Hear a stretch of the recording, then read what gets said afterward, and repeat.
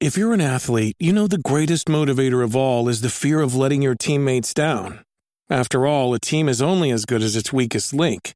So you owe it to those wearing the same jersey as you to be your best every time you step on the field. That's why there's no vape in team. When you vape, you can expose your lungs to toxic chemicals that can damage your lungs. If you're a step behind, the team's a step behind. Brought to you by The Real Cost and the FDA.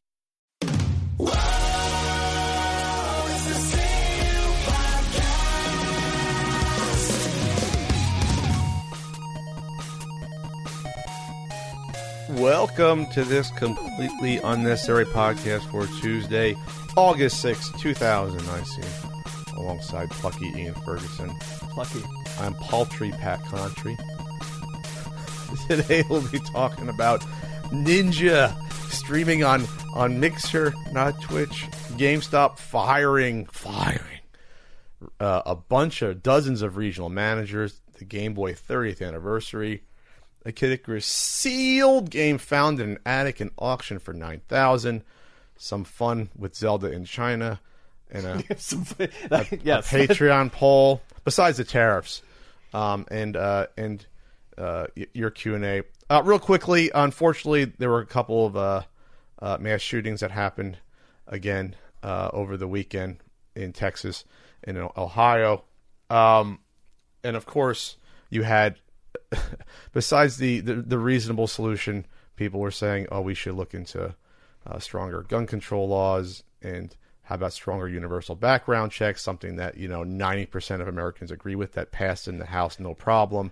People, but, Mitch won't bring that. Yeah, the Senate Majority Leader is tabling things like that to be voted on, just like, securing our elections. But you had a lot of politicians, just about only GOP, talk about violence in video games as a contributing factor to gun violence. And it's tiring to talk about, since we brought this up, I think, last year. And I know I've talked about it in NotScom podcast, and we talked about there's no, absolutely zero link to between gun violence and violent video games.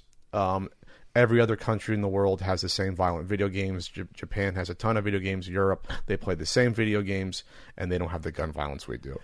It's a bad scapegoat. I'm sick of talking about it, but we have to reiterate that, because we can't let lawmakers try to control the narrative about why this stuff is happening. They don't want to lose money from lobbies. They simply want to scapegoat it and move on to the next thing, so they don't have to take any real action. Yeah, the NRA contributes to Republicans, in particular. Mitch McConnell's one of them, and the NRA is at least partially backed by Russia. At this point, it's almost a foregone conclusion that they are.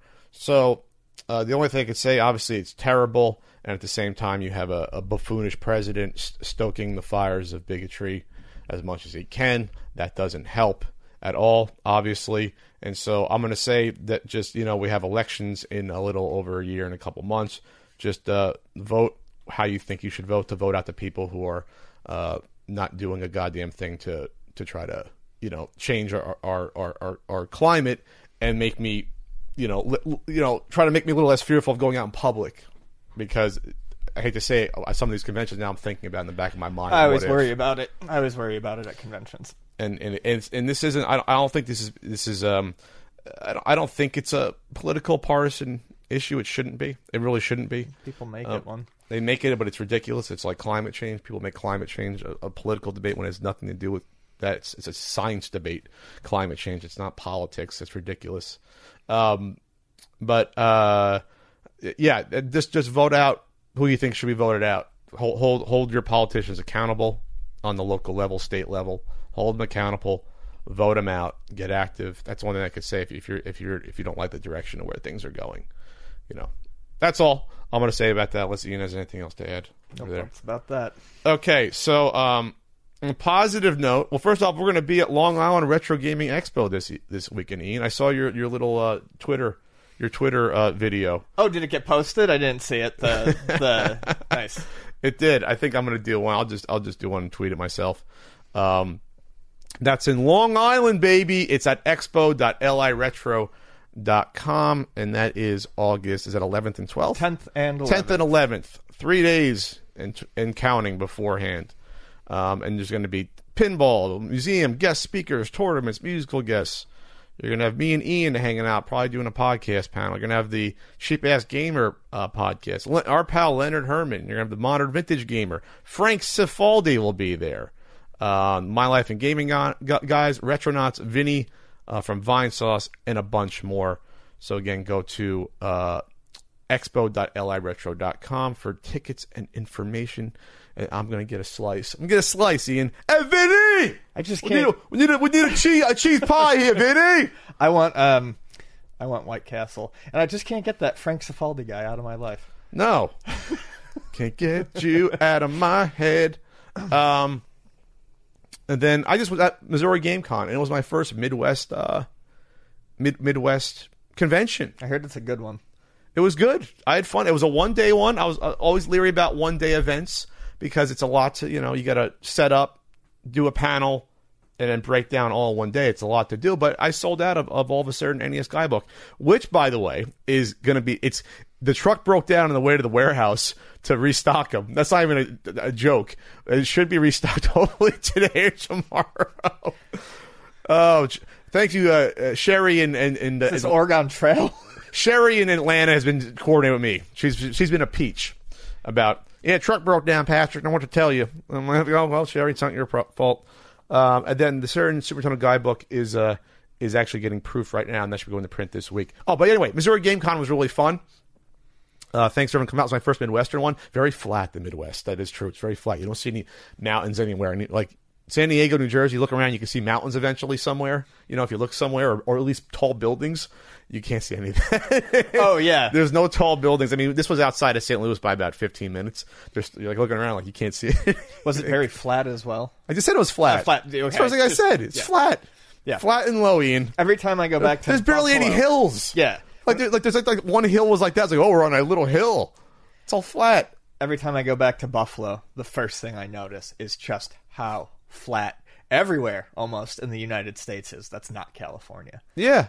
You come back to California and you think you're on a freaking roller coaster just driving. Comparing it. Yeah. In California's not even that much. I mean, some areas there's hills and stuff, but so Jay from the Game Chasers was with Norm there with me as our pals, and they decided to take me to Golden Corral. Buffets are the worst. No, buffets are fine, Ian. I've been to plenty of buffets. I just never been to a Golden Corral before. Okay. And I hope Golden Corral is a potential sponsor of the podcast or potentially be. But the reason we went there is because one time we were going to go to one, I think, in California, and it was just opening. It was going to be a brand new one. We literally pulled up to the Golden Corral. It was listed, and they were still building it on the inside. So we go to Golden Corral on Friday night. Whose choice? Not mine. They insisted. Norm and Jay insisted. All right. They're like, well, we were supposed to take you to one before. I'm like, that wasn't like eating away at my soul that I didn't go to Golden Corral. I don't think they understood that. I think they really wanted to go. Sure. And that was their excuse to drag me. I never said, guys, let's go to Golden Corral ever in my life. I need endless meatloaf. Yes. Yeah. Anyway, so I value my meals meals to me at a convention are private time. I get to unwind and distress, and especially after I traveled and unpacked a bunch of books or set them up. So we go to Golden Corral, and we go there, and it's what I expected. The decor was like a 1987 kids' clothing shop, like how the carpet was and everything else. It was out of date. It looked like a Kids R Us a little bit on the inside, slightly. A lot of gravy ground into the carpet. Yeah, Kids R Us without the colors, without the purple and blue colors. And then we had the food. Salad bar was okay. I mean, it's hard to screw up a salad bar. If you screw up a salad bar, you die. So everything looked fresh. You had the eggs and the bacon bits or whatever else. That was fine. Then we went to the actual food. I had the bun, the bun, the honey bun. It's no Cheddar's honey bun. That's all I'm going to say. It was a little bit stale. And at this point, I'm not whining. I'm not complaining because when I don't have food I like, I tend to let people know. I'm giving it a chance. I'm giving it. Okay, maybe the bun's just bad. And then I started having some of the chicken, and actually the fried chicken was okay. It was edible. Then I had the ham. I had the sliced ham, the fresh ham. And I saw Jay had it. So, oh, ham, I'm going to go get some. Or I think Norm had some or Jay. I went and got some sliced ham. The guy sliced you some fresh ham. Fresh ham, Ian. I should have looked at the ham before I ate it. The ham was gray. Ooh. It was grayish. Grayish. So up to this point, I'd survived. I had some mac and cheese. I had some collard greens. Greens were actually good. Again, if it was vegetables, you were in better shape. get a fork full of ham. I go, Norm, can you get me a napkin? Spit it out. The ham was bad. And Jay's like, it's okay. No, Jay, it wasn't. The ham was bad. And I think it started sinking that this was a bad experience, even for them. So then I was like, you know what I had to settle on? Mm-hmm. You know what was decent? The taco bar was actually, like the taco meat was okay, because people were eating it. It had been sitting there for like 8 hours. My opinion, not a fact, allegedly, some of the food was there for potentially 8 hours. Oof. But yeah. And then Jay afterwards said, yeah, Pat, you're right. It wasn't good. I'm like, thanks for admitting that. They said, oh, but you wanted to go. I said, no, I didn't want to go.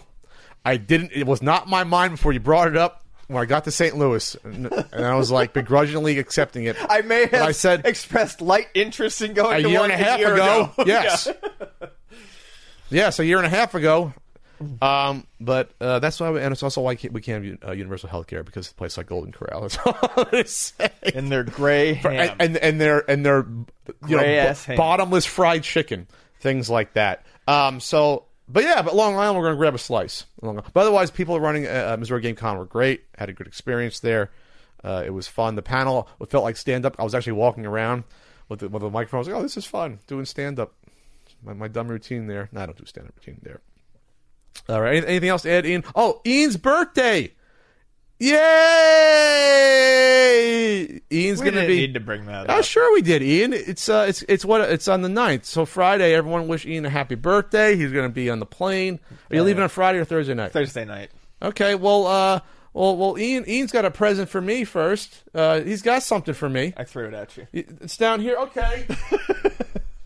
It's probably the worst condition one, but 3 years later, Pat gets Ian's birthday present. Pat gets a Bloodsport shirt back. It's the one that was the most to the right in the. It smells like Ian. It smells like closet. It smells like Ian. So this is a 2016 special from Thomas. Thank you, Ian, for giving me my present back. I think it might be 2015.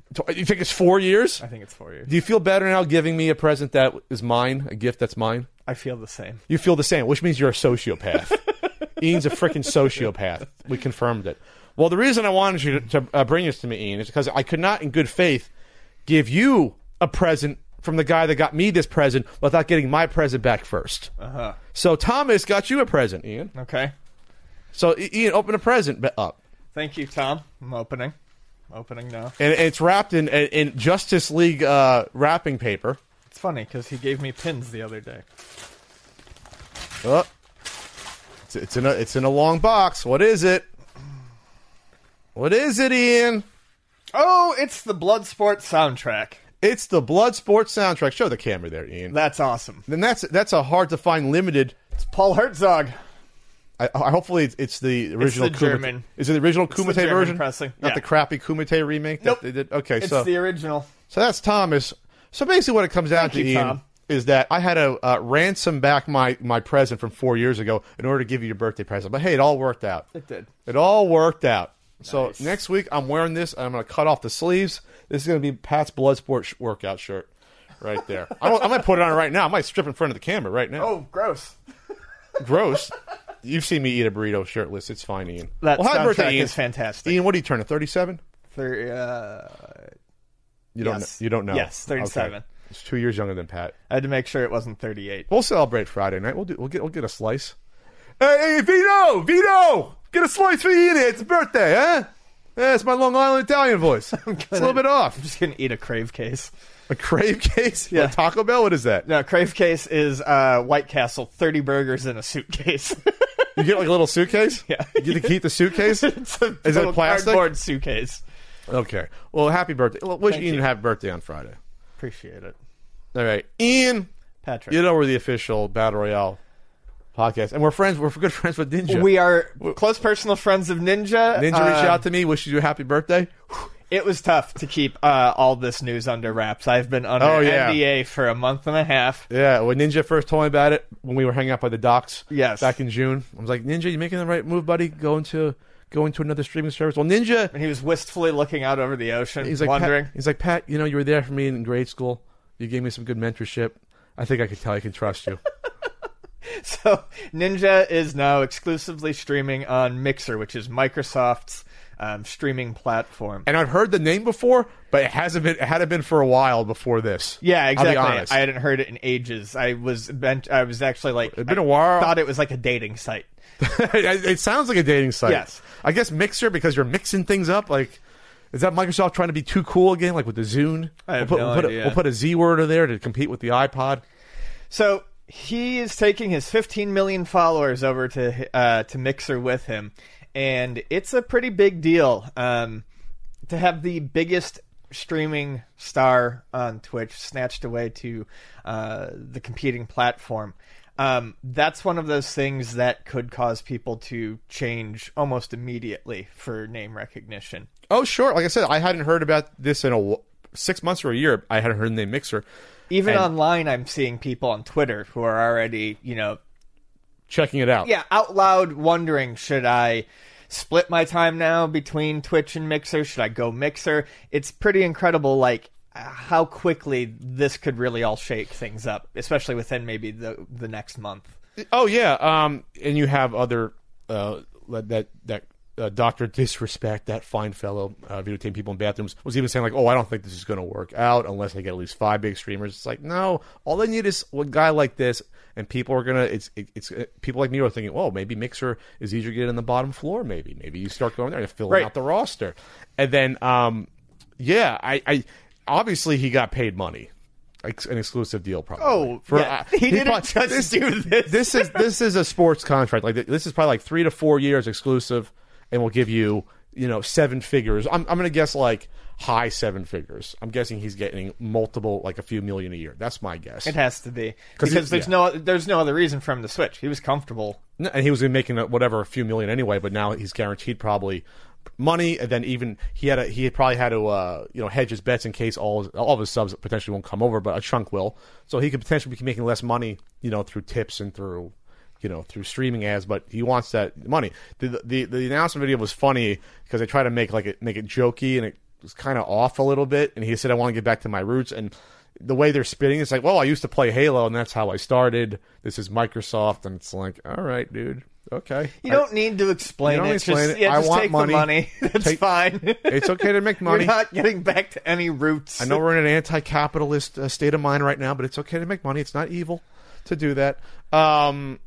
So within a few days, let's see. By this was August 1st. They announced it. By August 3rd, he tweeted that they had reached 500,000 followers. So he had 15 million. He said originally 500,000 in a few days, and then 716,000 as of 9 hours ago today on the 6th. So that's pretty quick. Yeah. It might take a while to get to several million, but I guess because not a lot of people probably know. Like, if you're on social media, you know, but I guess if you're someone just following on Twitch, he probably wasn't allowed to announce it on Twitch.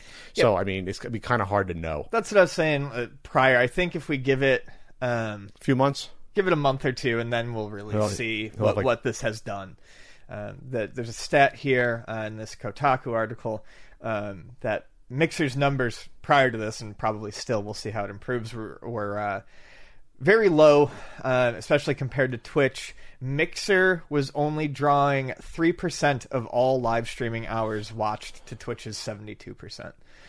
What are the other ones on then? The other 25%, I guess, like Pornhub. YouTube and Instagram Live and things like that, I'm guessing. Sure. Pornhub? Yeah. I don't think they can count cam streamers. I don't think that counts sex streamers. It's streaming. But that's a lot. That'll skew it a lot.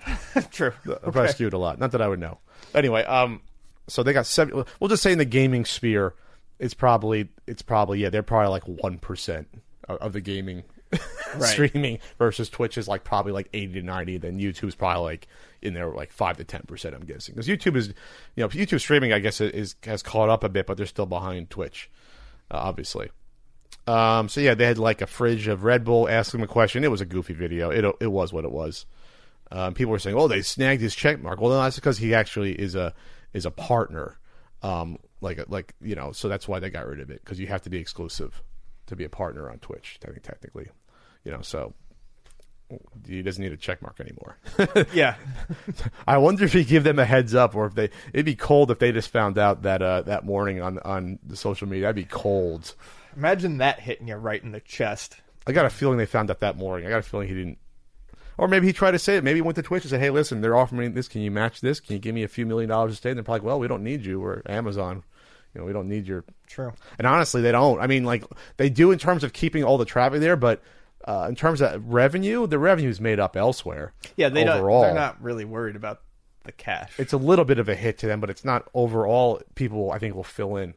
But now it's a competitor. So long term, it might be an issue with other streamers. I look at it as other streamers will say, well, he's doing well enough there, and maybe I can pick up more people because there's less of an overall vibe there. I don't look at it like that. I look at it as you have an overall streaming universe, and you follow people. And unless you get noticed because there's no one else to be, there's not a lot of people on that one. It's more of a shallow pool of streamers, and you can get noticed. Otherwise, I don't see it changing the number of people looking at you. Like, again, unless they discover you on a service that's a lot less, But overall, though, there's so many streamers, though, it's hard to keep up. Right. I mean, it's so easy to stream that everyone does it. People have multiple social media applications and stuff like that. They'll have multiple streaming apps. But for the amount of exposure they're going to get from this, this is a no-brainer for Microsoft to do this. And then I have no idea about. I'm hoping that it probably has a lot of the stuff that Twitch has already. Maybe it's probably missing some stuff. It probably has to have like emojis and things like that on the site. Like I said, I haven't been to it. Mixer, Ninja. Let's see what comes up. I'm searching on Bing, too. I'm in the Microsoft family. Searching on Bing.com, which is not the best. Google kicks the hell out of Bing, Bing is not very good. Bing is not good. I think Ask Jeeves is better than Bing. Web crawler? I liked Web crawler back in the day. Hotbot, Alta Vista. Lycos. Lycos was good. Excite. All the web is still around. Right now I opened it up, and people are watching them. 37,000 people are watching him play Fortnite right now. Wow. 37,000. That's nuts. So it's so far so good. All Mixer has to show is that this is a competent alternative. Doesn't have to have all the single bells and whistles right now, but this is good enough for right now, and then we can add in more stuff with our Windows Bill Gates money. Yep, that's basically it. As long as it's not... It just needs to be a fully functioning platform. And I have a feeling people will at least try streaming on there, even if they stream on Twitch, just to see what the difference might be. I'm sure OBS will build it into the next... It probably was built into OBS. I never even checked it.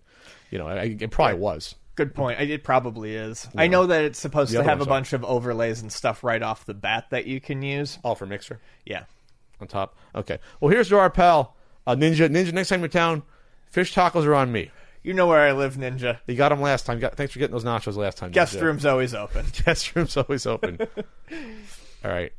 Ian, more GameStop news. Yes. GameStop lays off dozens of regional managers as it searches for a future. This is a Kotaku article we're looking at. So that was last Tuesday. GameStop laid off about 50. That was Thursday. Thursday? Wednesday or Thursday. It was right after the podcast. Might have been late Tuesday, early Wednesday. Yeah, it says on Tuesday. Okay. That employees took to Reddit to mention that they had lost their regional managers. GameStop put out this statement, which is just a huge amount of business ease BS. It's part of our continued GameStop Reboot Transformation Initiative. GameStop Reboot Transformation Initiative. Wow, that's a lot of corporate speak in one sentence. What is it? GameStop Reboot? As part of our continued GameStop Reboot Transformation Initiative. Holy shit. I'm not even starting. A dedicated team, including the retail vice presidents, HR, LP, and the U.S. store operations leadership team, have been working diligently to realign our current field regions and districts in an effort to reduce our cost structure and build efficiencies into our field leadership Jesus organization Christ. So that we can reinvest in the business. Oh, God. Unfortunately, with these changes, there are more than 50 field leaders who have been impacted and will be leaving the GameStop team. This includes regional, district, HR, LP. These decisions are not easy, but necessary to help us reduce costs, to enable investment in revenue-driving initiatives that will help grow the business once again. I love how it's they have been impacted and will be leaving the GameStop team. These decisions are not easy. Wait, are they leaving, or did you fire them?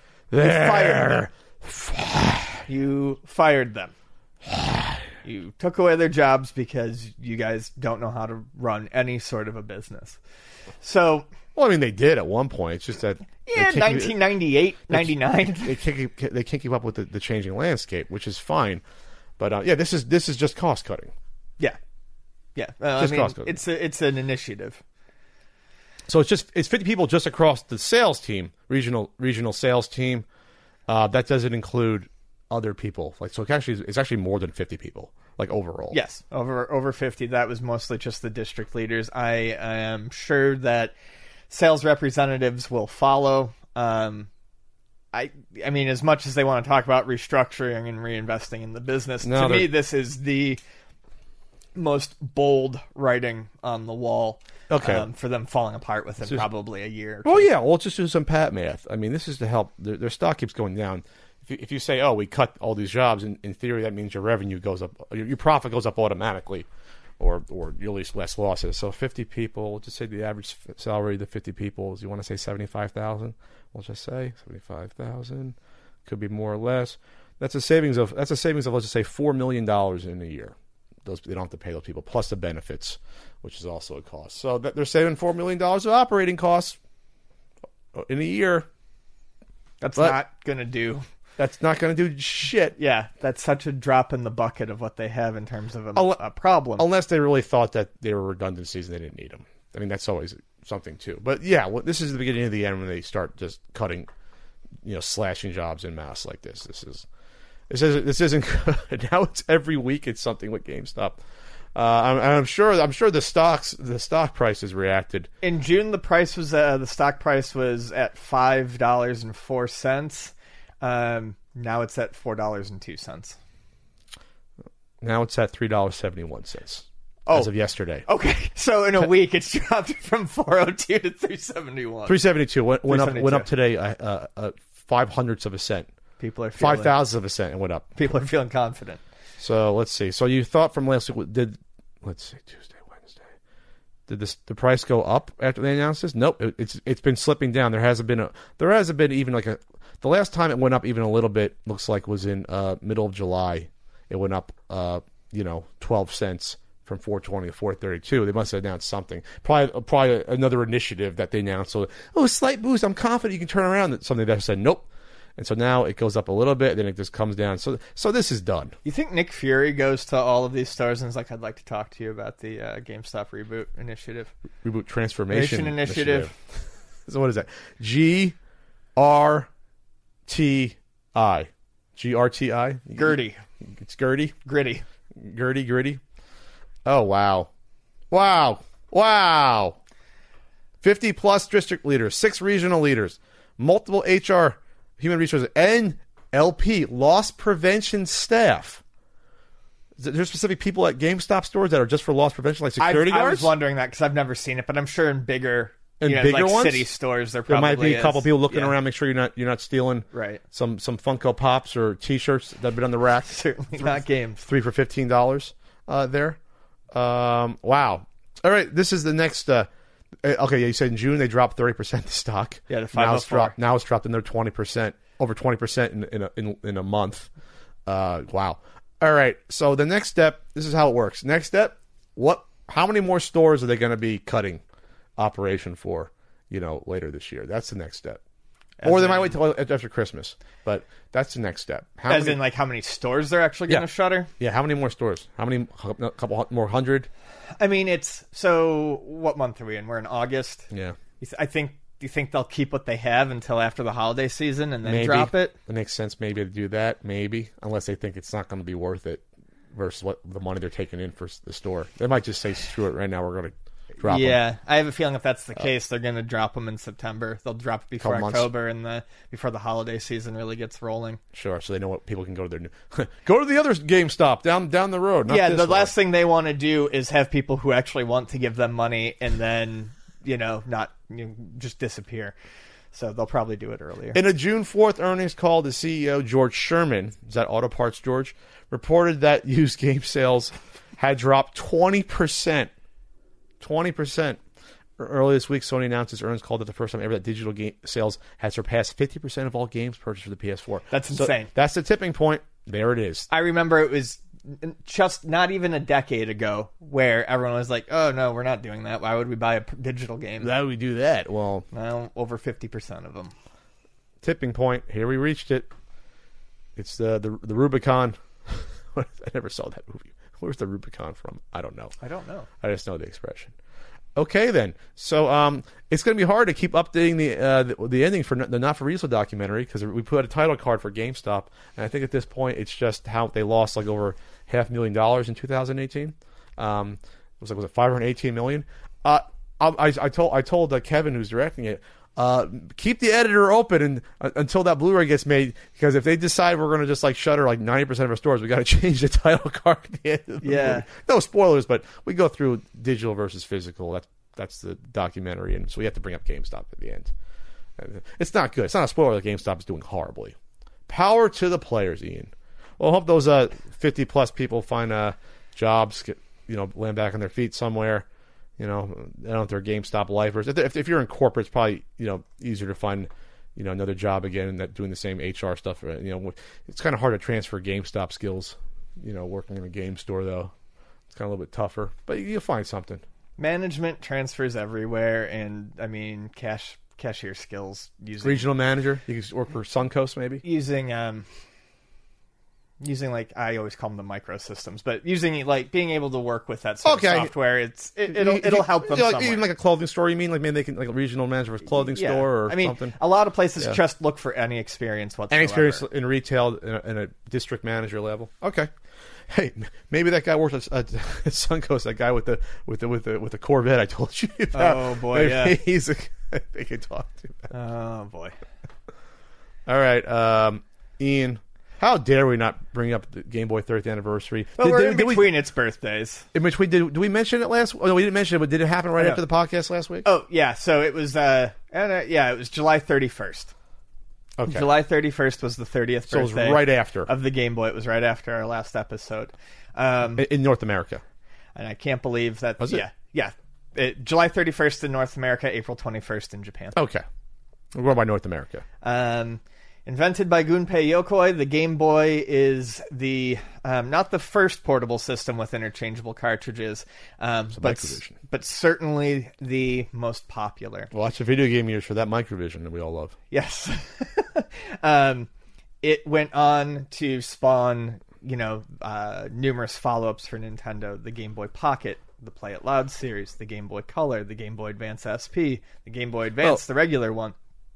But it all started with this: a black and white monochrome screen, green and white, 8 kilobytes of internal video RAM. Are you still on Wikipedia looking at the specs? I am right now. Yeah, 256 bytes.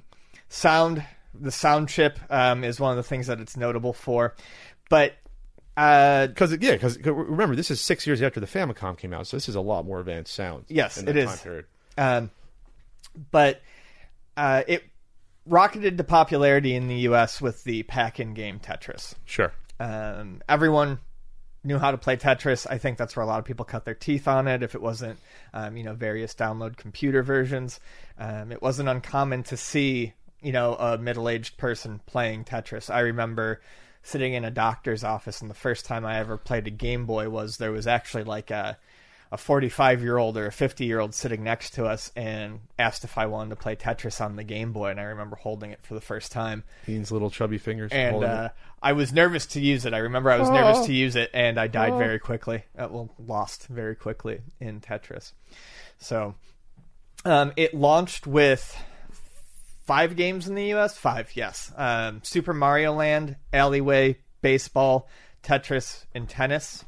Have I ever played that tennis game? I don't think I ever played that tennis game. It's fun. I like it. I'm sure it is. Yeah, most tennis games are pretty fun. Nintendo doesn't screw up tennis games, seems like.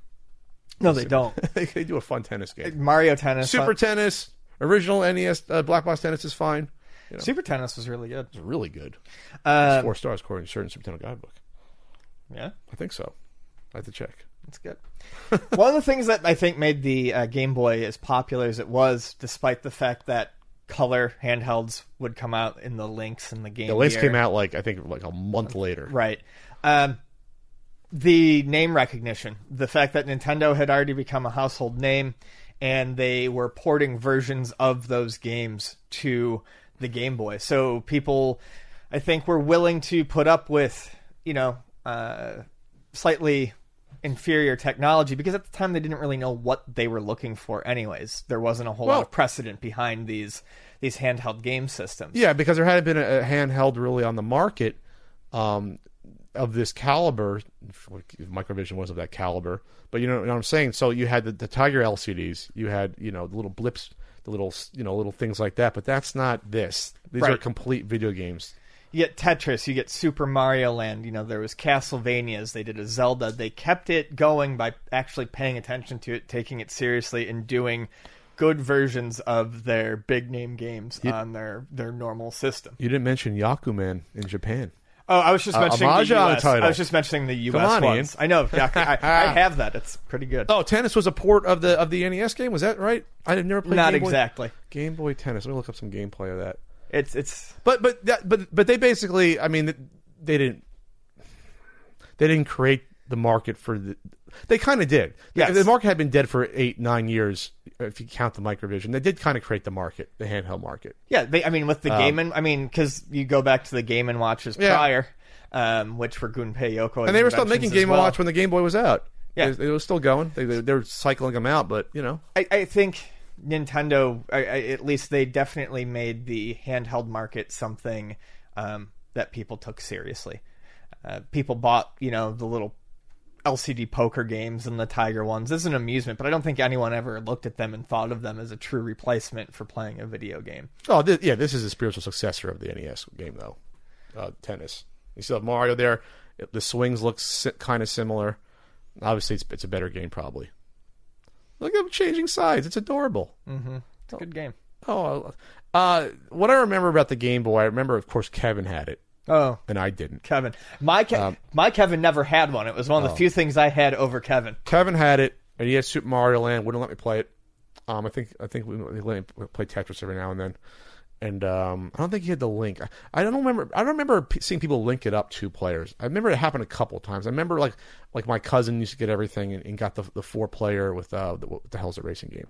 That came with the 4-player. F1 race. Yeah, F1 race, and we tried it maybe once with like 3 people at like one of the cousins' parties, whatever. Mm-hmm. And it was cool to do that, but that was a novelty. No one really used that 4-player adapter. No, I don't know how many games. Faceball 2000. Have a nice day. Yeah, but Nintendo created a new market, and I'm looking at the stats. I'm surprised. I thought the Play It Loud came out sooner than '95, so it took 6 years for the Play It Loud different cases to come out. Which at the time for real? Holy moly! I thought it was like maybe '93. So it's not until '95. And then they did the Play It Loud with different cases, like the transparent one, the blue one. There was 6 or 7 different ones. Red, clear, black, green, yellow. Black, yellow. Red. And then I was like, this is bullshit. Why isn't it black and white? I said that. 15-year-old Pat said that. So then next year they came out with the Game Boy Pocket, which I would have bought if it came out years before, because by then I thought the Game Boy was sort of on its last legs, and that's right before when the Color came out. Right when did the Color come out? Color came out in 97? I think it's 96 or 97. When did Game Boy Color come out?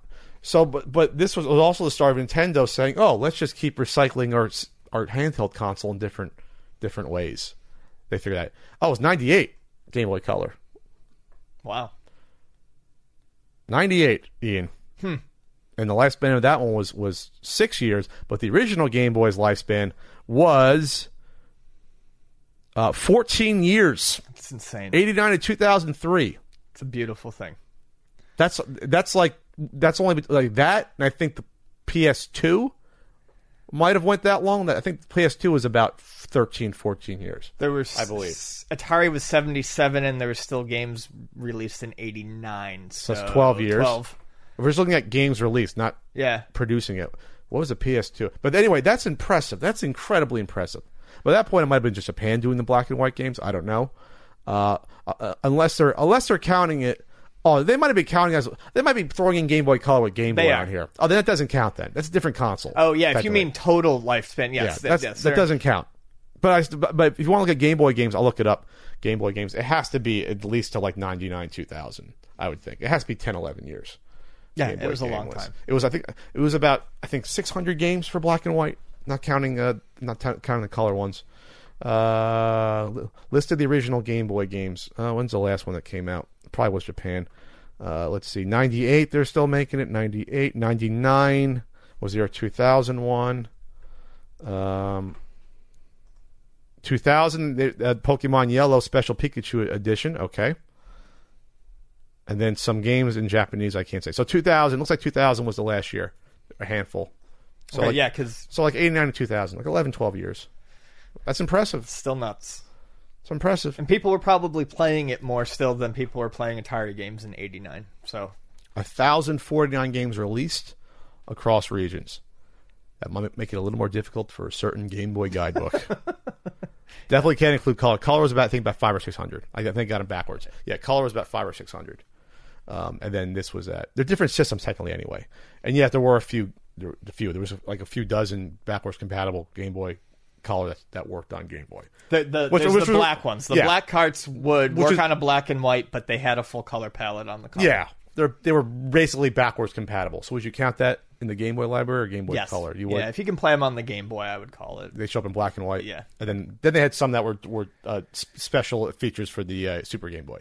Yes, that was those as well. Yeah, there were those weren't even black cartridges necessarily. They were just like the Donkey Kong 94. It would just say somewhere in the box, and it says enhanced for Super Game Boy. And you would get like for Donkey Kong, you get like it looked like the arcade when you played it. You got a nice border, and it added a little bit of animation to it. Oh, too. It did? It's one of the few games that really took advantage of the Super Game Boy and did some cool stuff. Ian's got to consult on maybe the certain Game Boy guidebook. Certain Game Boy guidebook. that the Super Nintendo one's not even out yet. But I would like to state that if... Oh, go for it. No, go for it. But I was going to... Because as I keep going back and forth, not to make it about book stuff, but Game Boy intrigues me more and more because of the library versus N64. Game Boy libraries. The N64 library is trash. We know that. Game Boy library is wide and beautiful. And I don't think people want to learn about the 45 racing games on the N64. I don't think there's an interest in there. I just don't. I think people's desire for an N64 guidebook comes down to they want to read someone else talk nicely about the 25 games that they also like. But nothing about nothing. I mean, because no one cares about all the racing games. No one cares about the sports games. Yeah. No one cares about, what was it, NBA In the Zone or whatever it was. Mike Piazza's Strike Zone. Mike Piazza. Don't make fun of my Mikey. So, if you like Game Boy, I do a Game Boy thing with my friend Rick. Check out at Yokoi Kids, YOKOI KIDS, and play some Game Boy games with us. Celebrate its birthday. All right, so here's to 30 years of the Game Boy, and Pat never having one as a kid. Sad, isn't it? Does that feel like you don't have one now? No, I have a bucket of them now. A bucket, but now you can play them on the SP and you're good to go, or on the no, you can't do it on the micro, right? You can't play them on the micro. No, you can only do GBA on the micro. GBA's right. I don't like the micro. It's too micro. SP's fine. Grab yourself an SP or one of the third-party ones out there. Celebrate that while Pat was playing Ninja Gaiden on his LCD Tiger and getting sick in the car. I didn't have that one, but I had Batman, and they were the exact same game, just different graphics. They just swapped them out? Yeah. Is Tiger still making games? Oh, yeah. Yeah, I'm sure they are. All right, Ian. Patrick. It's 2010 again. It sure is. People are finding rare games, and it's becoming national news. All right. There was like a CNN article. I believe there was a CNBC article about a Kid Icarus sealed game being found in a man's attic and an auction for $9,000. Any parallels to a Steam event story from 9 years ago? No. None at all. No similarities. So, where is this guy located here? So, it was, obviously it came out in 87. Where's the actual article? What happened to the article? It went away. All right, the guy went in his attic. I can't find the article. It disappeared. It disappeared. The link is dead. He had it as a kid. I guess never played it. Now he's an older man, probably around 40. He goes in the attic and discovers he has a Kid Icarus there. And then nowadays you can look up and know that this stuff could be worth money. Scott Amos is his name. Scott Amos. Founded in his childhood home in Reno, Nevada earlier this year. It was among boxes. Someone assumed that. The game cartridge had the JCPenney's receipt, sold for $38.45 after taxes. Must have been $34.99, yeah, that would have made sense. And I guess despite the time passed, it was in good condition.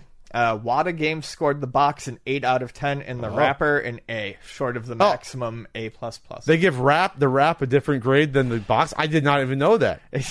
Neither did I, but it makes perfect sense in the collecting world, I guess. Yeah. There are fewer than 10 known factory sealed Kid Icaruses. Wow. See, that's impressive to me. That's surprising that we know about. Let's see. This article on Geek is saying that he doesn't actually remember buying the game. He's like, I don't remember the game at all. Or his parents got it for him. My neighbor down the street had it. I remember it being hard, and I was never that good of a gamer guy. Well, good thing you didn't open it and play it. Let's see. Valerie McLecky said, McLecky, video game consignment director at Heritage Auctions, said, Kid Icarus is one of those really iconic titles for the Nintendo Entertainment System. Finding a sealed copy in the wild is very difficult. It's nigh to impossible because there's less than 10 known sealed that are in the hands of collectors currently, and we don't suspect that there are very many, if any more, that are still sealed. Okay, Valerie, this is where I have a problem with this stuff. You have the people at Heritage coming in thinking that they are experts at this stuff. They are absolutely not experts. Sure. At this stuff. They are trying to learn and catch up to 20 plus years of video game collecting knowledge, and they're getting some help here and there about it. How do they know there's less than 10 known seals? Does that mean that they've created less than 10, or have they asked around? That's what's interesting to me, that they're going to start coming up with this, because they do this with comics. With comics, for Action Comics, I'm wondering, okay, there's less than 60, and there's less than 10 in this certain grade. You know what I mean? Like they know, there's only 1 or 2 that are near mint. Like they track it once they come in and grade them. CGC. With this stuff, I'm guessing they're starting to, obviously they have a database of how many of each title in each grade, but how do they know that? How do they know that those older collectors we talk about don't have sealed games laying out there?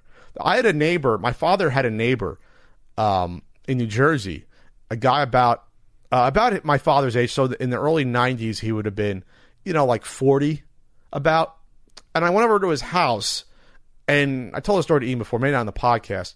He let me play the games. They were all sealed. He was one of these guys that had money and just bought every Nintendo game. Didn't you say at least for as long as you knew him, he just bought literally every one that came out? He had a shelf. So if we're talking, this is like early 88. By early 88, there were still less than, I think, a couple hundred NES games. He had at least over 100. Like, he had them laid out. I remember seeing Zelda. I remember seeing black box games. And the ones I borrowed to go on vacation to Ocean City, Maryland, Ian, and this must have been 87 or 88, remember borrowing Jeopardy and Paperboy. And I was set. Pat was set. I think Ninja Gaiden I borrowed at one point. The Paperboy manual I still have there was his. Really? Because I forgot to give it back. You jerk. Because you know what? Because I remember seeing it years later. It was with like toys and stuff. Even when I didn't have my NES games, somehow that Paperboy manual survived. But here's the point. The point is he never opened all these sealed games. And he was a random guy that had them. And then 15 years later, I think he died. I remember trying to ask about the games, maybe to buy them. And I couldn't get in touch with his wife at the time, and she probably had them or sold them. So here's the point: this was just some random guy. They don't know about this random guy's games, and this is one random guy. Well, we're still in the early stages of these games coming out. This is like where comics probably was like in the 70s and probably 80s, before the prices really, really shot up, where people are like, oh, what do I have? What does my grandfather have? What do I still have from 40 years ago? Because now maybe I'm only 50 years old. You know what I mean? Now it's starting. Now people are going to go look in their closets more so than even in 2010 before social media let people know about, you might have a Steam events. Now I think this stuff's going to start to come out. This is going to sound harsh maybe coming out of my mouth, but it's not meant to. It's just the way it is. They have to start talking with this authority, whether they have it or not, if it's ever going to turn into what this group of people want it to turn into. Yeah. If they don't start using the terminology like they know everything about it, then no one's going to believe it. Yeah. It sounds silly when they talk like this to perhaps people like us because we kind of understand what's going on. But if this is ever going to take off in other collecting circles, they need to make it sound just like any other sort of collecting, like comics. Yeah, and it was the one problem memorabilia. VJ, Video Game Authority, no one trusted because no one knew who they were. With WATA, we know who the people are, so it's better, and they have at least some pedigree. But now, the heritage connection, though, that's even 1 degree away from WATA. Why are they experts because they started auctioning stuff off 6 months ago? They're experts at this stuff now? Right. No. They have to come across like that. Yes, I'm talking to these people from the comic book world. I talk to them. They have to fake it until they can make it. And that's what they're doing. Yes. They're nice people, but they don't know as much as people that have been around the hobby. They don't know potentially what's out there. But yeah, I'm so surprised that they think that there's 10 known sealed Kid Icarus ones. That doesn't mean there's only 10, obviously. All games have been discovered. They've all been discovered. You know, these aren't 80-year-old comic books that by now everyone's died, and then their sons and daughters have died as well, potentially, who had them. These are people that are now 30, 40 years old. They're discovering these games that they might not have opened. And the difference is that they has to be sealed in order for these to make a lot of money versus just complete in box, which are, I guess a high-end complete in box could make money. But, looking at my sealed Mephet conspiracy over there, I'm going to put that in Heritage Auctions and get it graded. Oh, no, they gave me one. Wada was that's right. They gave me one. Where is that? Yeah, I forgot I had one. They were actually nice enough. This is the Wada people. They gave me a top secret episode, and Ian got the DuckTales. Remember? Yeah, they gave me a cool. They're not sealed. They're not sealed though. No. Oh man, I should get my sealed one graded. No, this is how it starts, Ian. This is how it starts. They're trying to pressure me to do it. But all right, and so let's see. Amos and his family speculates it was a holiday gift from his mother. Our only theory is that it was a Christmas present my mom bought for us and never actually gave to us. What a great mom. While the theory seems plausible, his mother reportedly doesn't remember making the purchase, simply responding, "I paid $34.99 for a stupid video game." Good old mom. So they're going to use this almost $10K to they're going to go on a vacation, and good. Use it. Do it. It's better than letting it sit around. Money in hand now is worth more than potential more money down the road. Is worth 2 in the bush. Yes. Money in the hand is worth 2 cents elsewhere. I don't know. It's true, though. When people saying, you wait for the stuff to go out. What do you want the money now? You know what they say about money in the hand? Yeah. Big feet. Big feet? I'm just mixing things together. Mixing our metaphors up? Yes.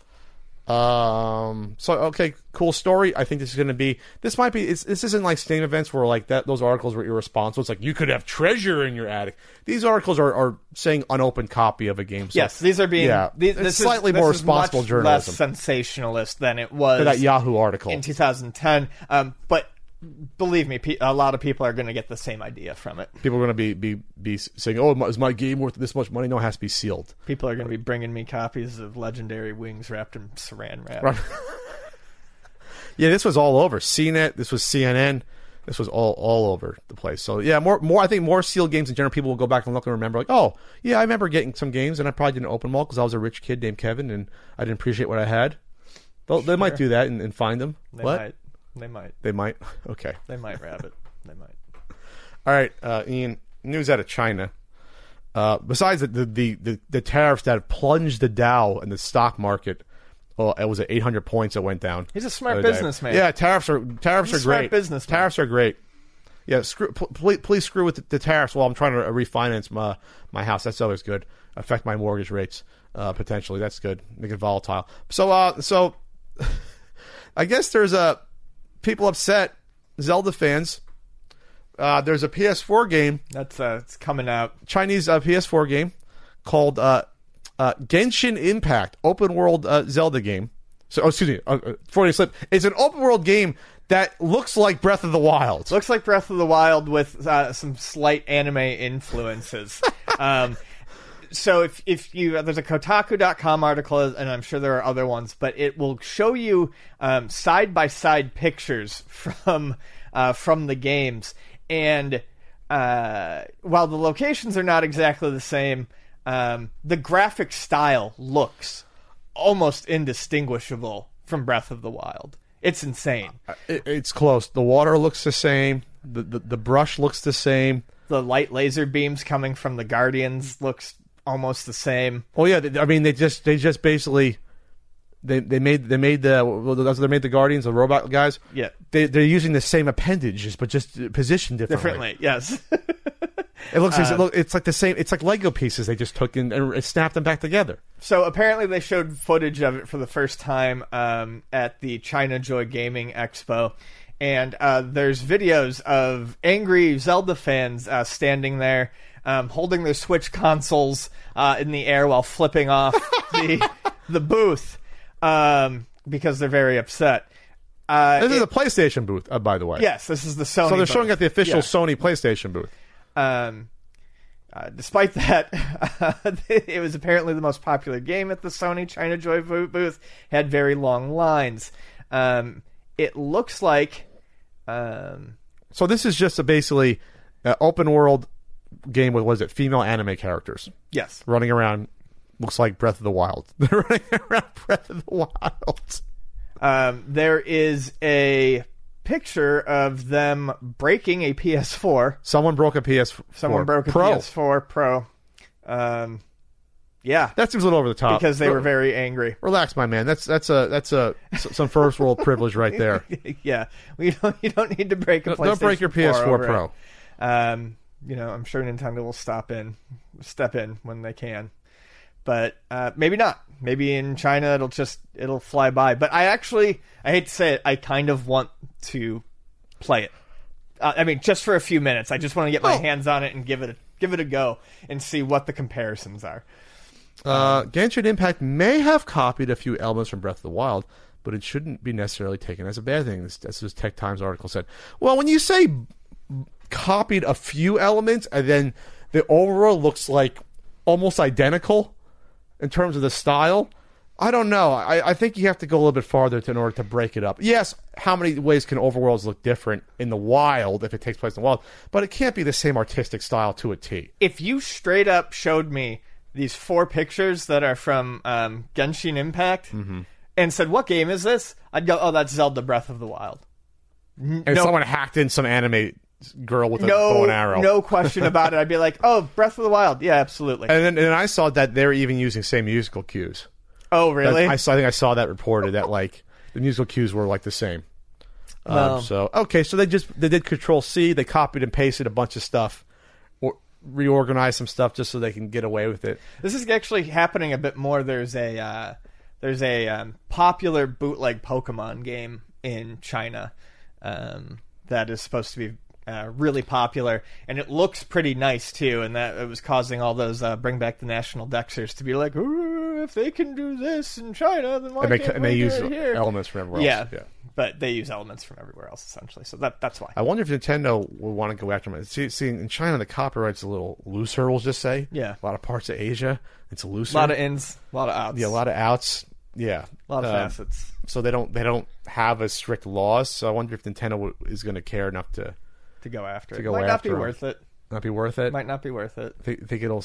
I don't know. I'm trying to think if it would come here and sell well, or people would it soothe the appetite of people without a Nintendo Switch to play a Breath of the Wild style game? No, they would have got Breath of the Wild already. Because it can look just like Breath of the Wild, but I guarantee you it's not going to play anything like Breath of the Wild. You'll still be able to fire off and kill things, but it won't have the same heart, and story and the voice. It'd be funny they swapped out just voice actors for the same cutscene guys in it. Oh, jeez. That'd be funny. All right, well that's interesting. We don't talk about China video game news that often, but yeah, it's funny seeing all the middle fingers, and I wonder if Sony even gives a shit. I wonder if they even care. They must have realized it before putting in the booth that this looks vaguely familiar. Yeah, maybe. All right, moving on, Ian. Ian, we have go to the Patreon.com website. That's what you would do. You want to start our? We have a Patreon. Well, you want to actually start our segment, Ian? We have a Patreon. We have a Patreon. We do. It's at patreon.com/CU podcast. When you arrive there, you'll see a list of things that we do for our patrons, and you can decide whether or not you'd like to be one. Okay. One of those things is a poll topic weekly. This week. At 8%. This week in baseball. What would your ideal game collection consist of if price was no object? At 10%, when will GameStop stop accepting PS3, 360, Wii, and Wii U games and systems for trade? These two choices were strong on their own right, and now people, I think, are memeing him on the Patreon, just voting for whatever the third topic is. Yes. No matter what. And then at 82%... This is a runaway hit. What classic games have you not played that you're ashamed to admit? Take it away, Patrick. That's a Putin election at 82%. Yeah. Jesus. Well, they do like 89% to make it seem like it's not totally fake. It's like, dictators do that. All right. So what? I'll tell you mine right now if you've got to think. I've played them. I've played a decent amount of Metroid, but never got far enough to say that I've actually know enough about it. On that same note, though, I've never played Super Metroid, ever. Really? And I think at this point, even though it's Super Nintendo, even though by that point I was tailing off going to PC, I would think at some point I would have probably played, Super Metroid. I'm not just talking about just like, I'll just load up an emulator. I mean, actually, like, played and understood the game and know where stuff is and got there. I don't think I've played Super Metroid.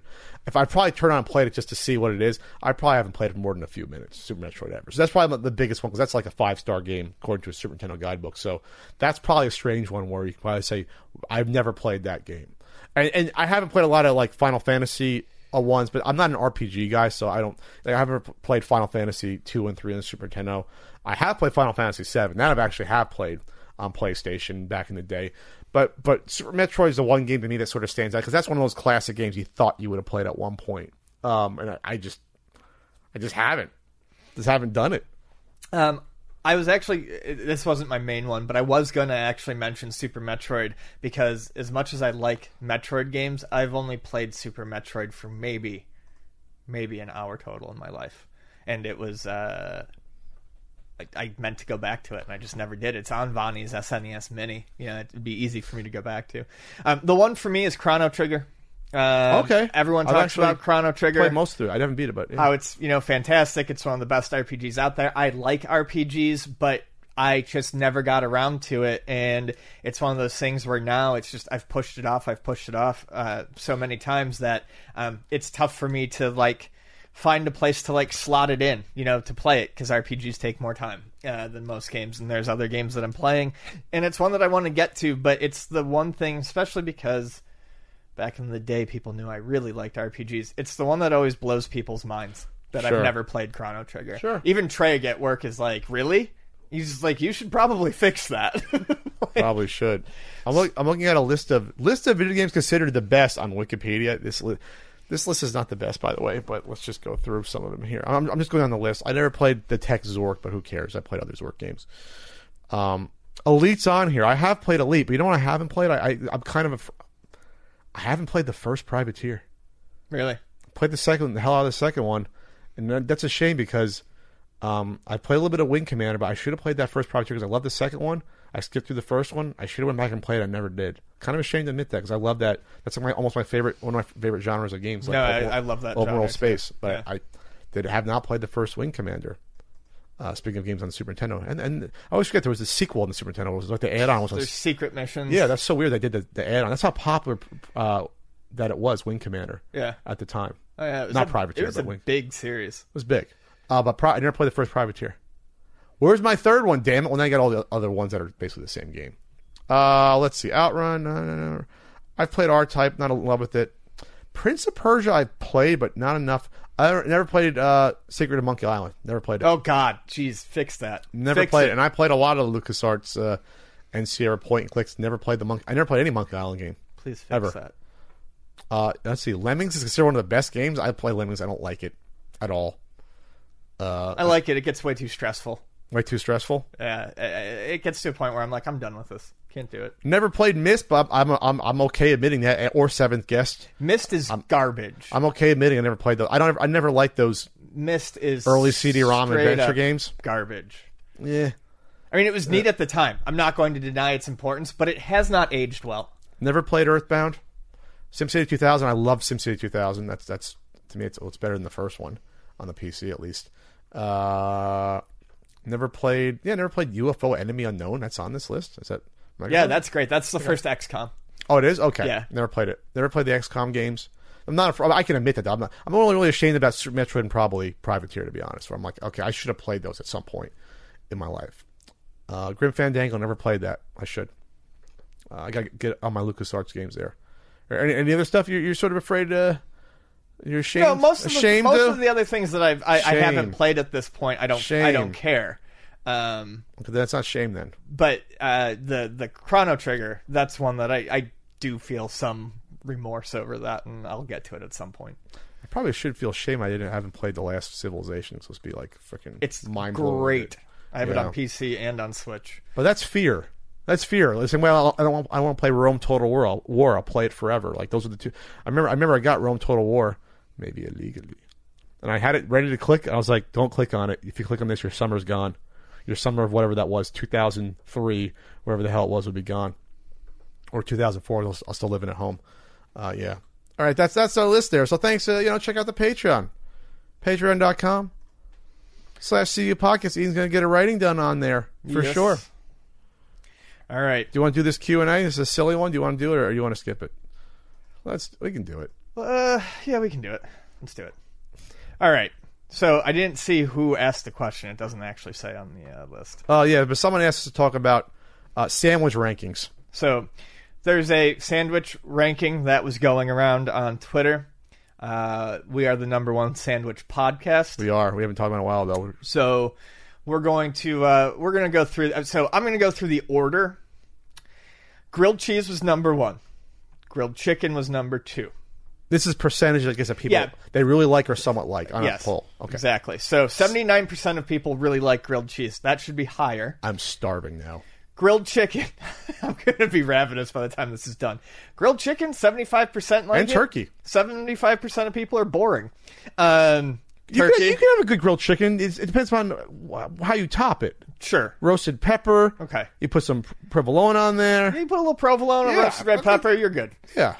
Roast beef sandwiches, 71. You glossed over the whole turkey thing for a second. Oh, yeah, turkey. Turkey is, again, they, in the picture they show a nice mouth-watering turkey semi-club. With the loose folds. Loose folds of leaf lettuce and romaine and tomato. Ooh, that could be good. Turkey sandwiches often bore me. I'd probably go with grilled chicken over the turkey. Okay. Ham, 69%. I love a classic ham sandwich. Roast beef. Oh, yeah. On its own, I wouldn't say roast beef on its own. I mean, I like it, but these aren't really rankings just in terms of how many people like them. Yeah. But roast beef is hard to go wrong with a good quality. It's got to be good roast beef. There's bad roast beef. It's got to be good, fresh roast beef. I'm always down for a good roast beef sandwich in Buffalo, like one of the main foods in Buffalo, like the regional foods. You got your chicken wings, but the other big one is roast beef on weck. So Weck? Weck. Kimmel Weck. It's a Kaiser bun topped with, basically it's brushed with like egg wash, and then they put kosher salt and caraway seeds on it and cook it up. What the hell is egg wash? Like egg white, so it sticks. Oh, egg whites. Yeah. Okay. So roast beef sandwiches are big in Buffalo. I like them. Horseradish is good. Yeah, horseradish goes on there. It's usually just the bun. They take the bun, they dip it in the au jus, horseradish, roast beef. All right. The ham. Again, it's all about how you do it. Just a plain ham sandwich. I'm gonna have to pass on a plain ham sandwich. And there's a lot of different types of hams, though. You got your honey ham, your smoked ham, your cracked pepper ham. There's a lot of different hams. Your Black Forest ham, like you gotta. That's very like the regular crappy pressed ham. No, that's disgusting. But I'll have a honey ham in a second. I think in general, and this happened sometime in my mid-20s, I switched to where if you present me with the two basic choices of sandwich, say at a picnic, you get a ham or a turkey. I think I've switched to the ham as time has gone on. BLT. It's an American classic, right? It's No, I usually don't go for BLTs personally, but I understand the appeal. I need it to be like with chicken BLT, or I need to cheat with it with my BLT. That's fair. I love just a strict BLT: bacon, lettuce, tomato, straight up. Little mayo. I just want to taste that bacon goodness. I've had them. I just don't gravitate towards them. All right, you can understand the appeal. Now here's a club. Now here's why the club doesn't qualify me. A club is a combination of like 3 different sandwiches. Club could be a turkey, probably usually a turkey sandwich, BLT elements in a club, and maybe ham. A classic club should be turkey, ham, bacon, lettuce, tomato, mayonnaise. And I love clubs. That's the one thing. If I went to God, I wish we had real diners. It was either breakfast food or give me a club. Yep. Give me a club with fries, and I'm good to go. Now, just a bacon sandwich. Is that a regional thing? Is that a southern thing? I've never had just a bacon sandwich before. I think that's a UK thing.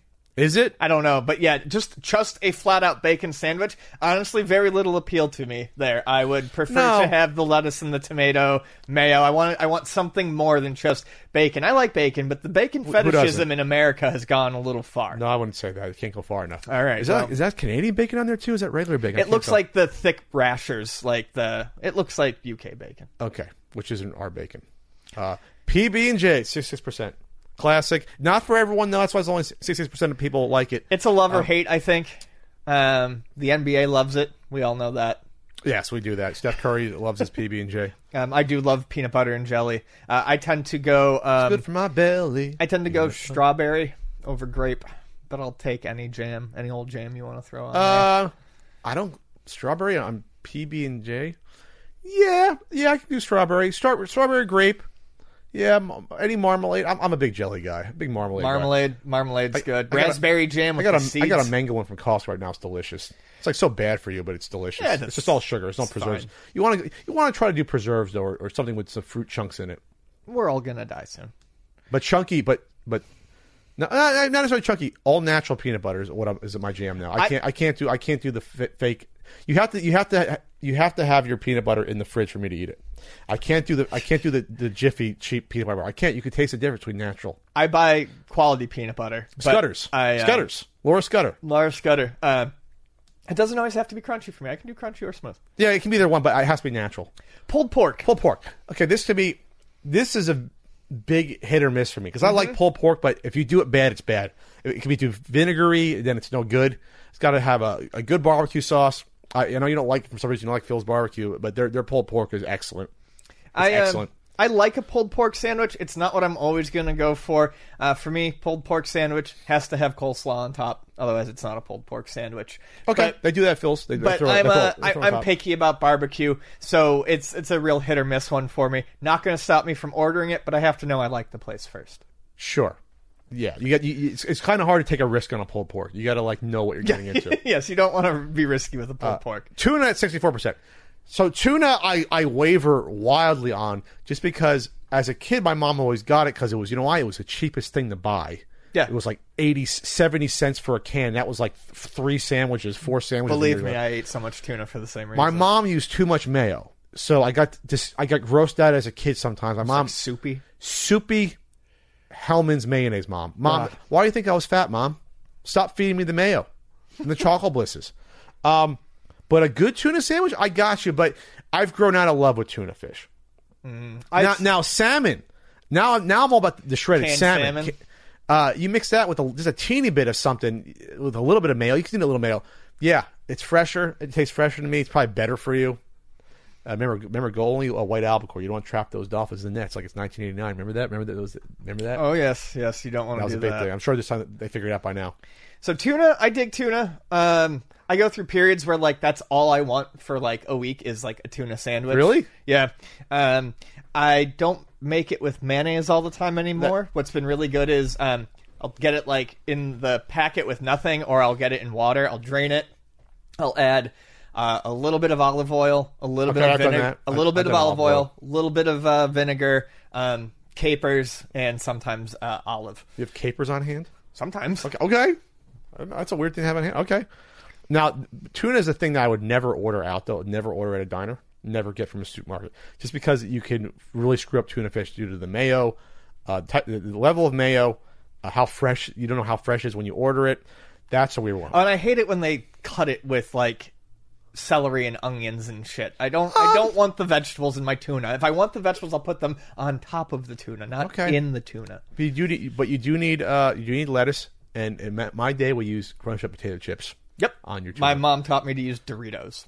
Oh, okay. We didn't have Doritos. It was too much money. We had Wise potato chips. Wise were good chips? Because they're $1 for a huge thing. One of the best honey barbecues. Now, the next one, to me, egg salad is one of my all-time favorite sandwiches. Same. It's so delicious. People are going to look at you weird when you eat it. No, they'll fuck them. They don't know what they're missing out on. Egg salad is egg salad. The reason I like egg salad, it's very hard to screw up egg salad. So you can order at a diner, in the store if it's pre-made.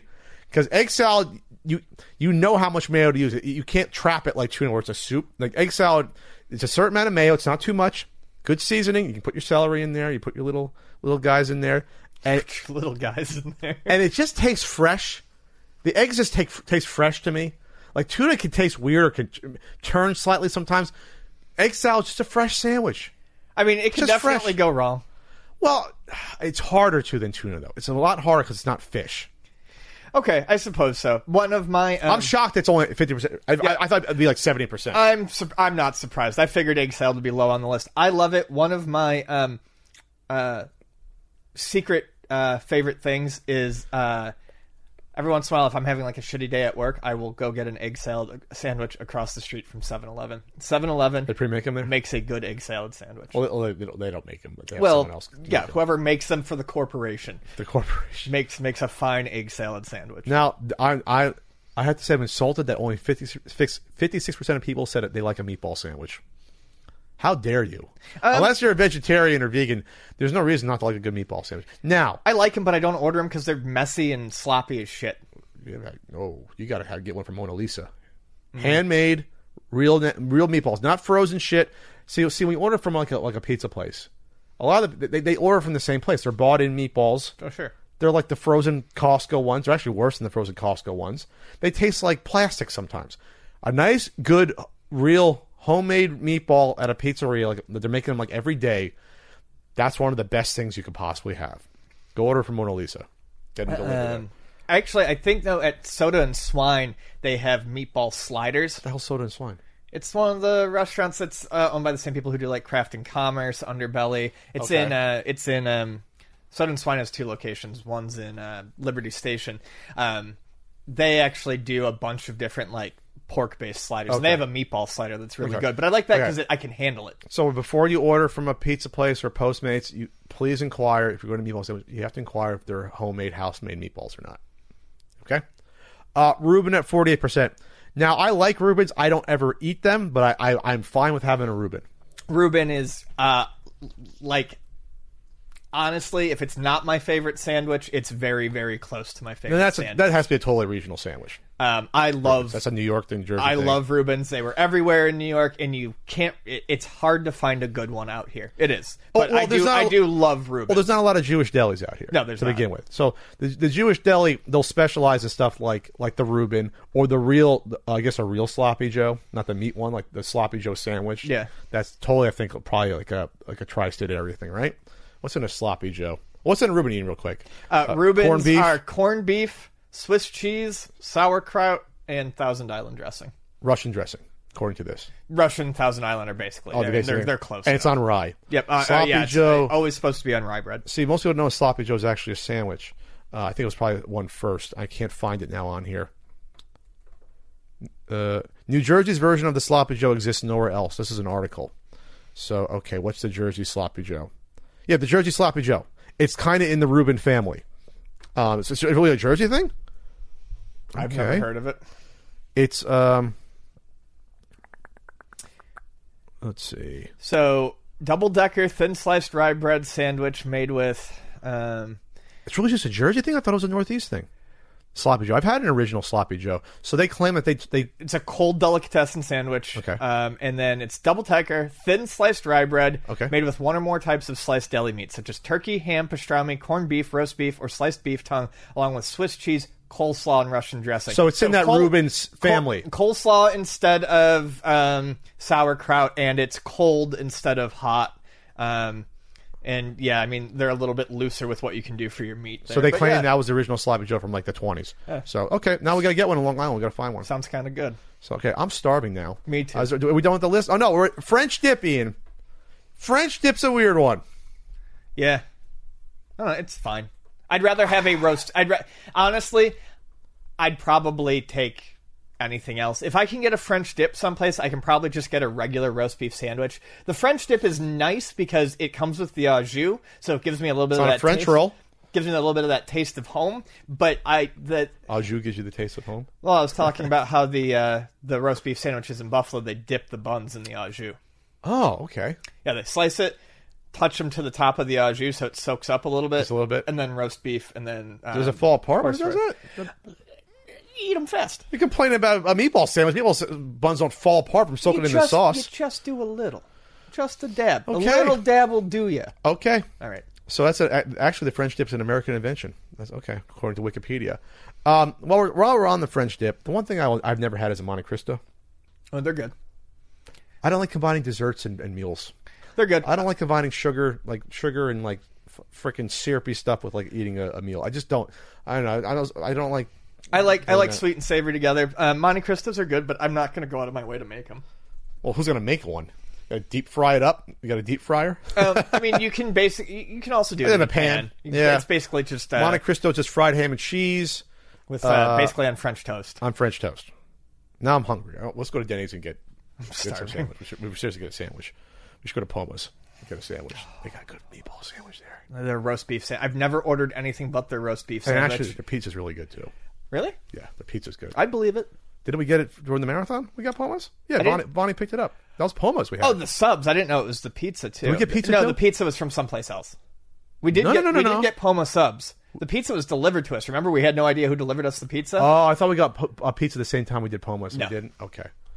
That's right. The case of the pizza. The mystery pizza. Mystery pizza. All right, well, that's good. That was a fun topic. We haven't done like a topic like that in a while, like food or cereal. I like those. That's a good topic. So, all right, that's our Senior Podcast, Ian. All right. Well, for Pat Contry. Well, we got stuff coming up.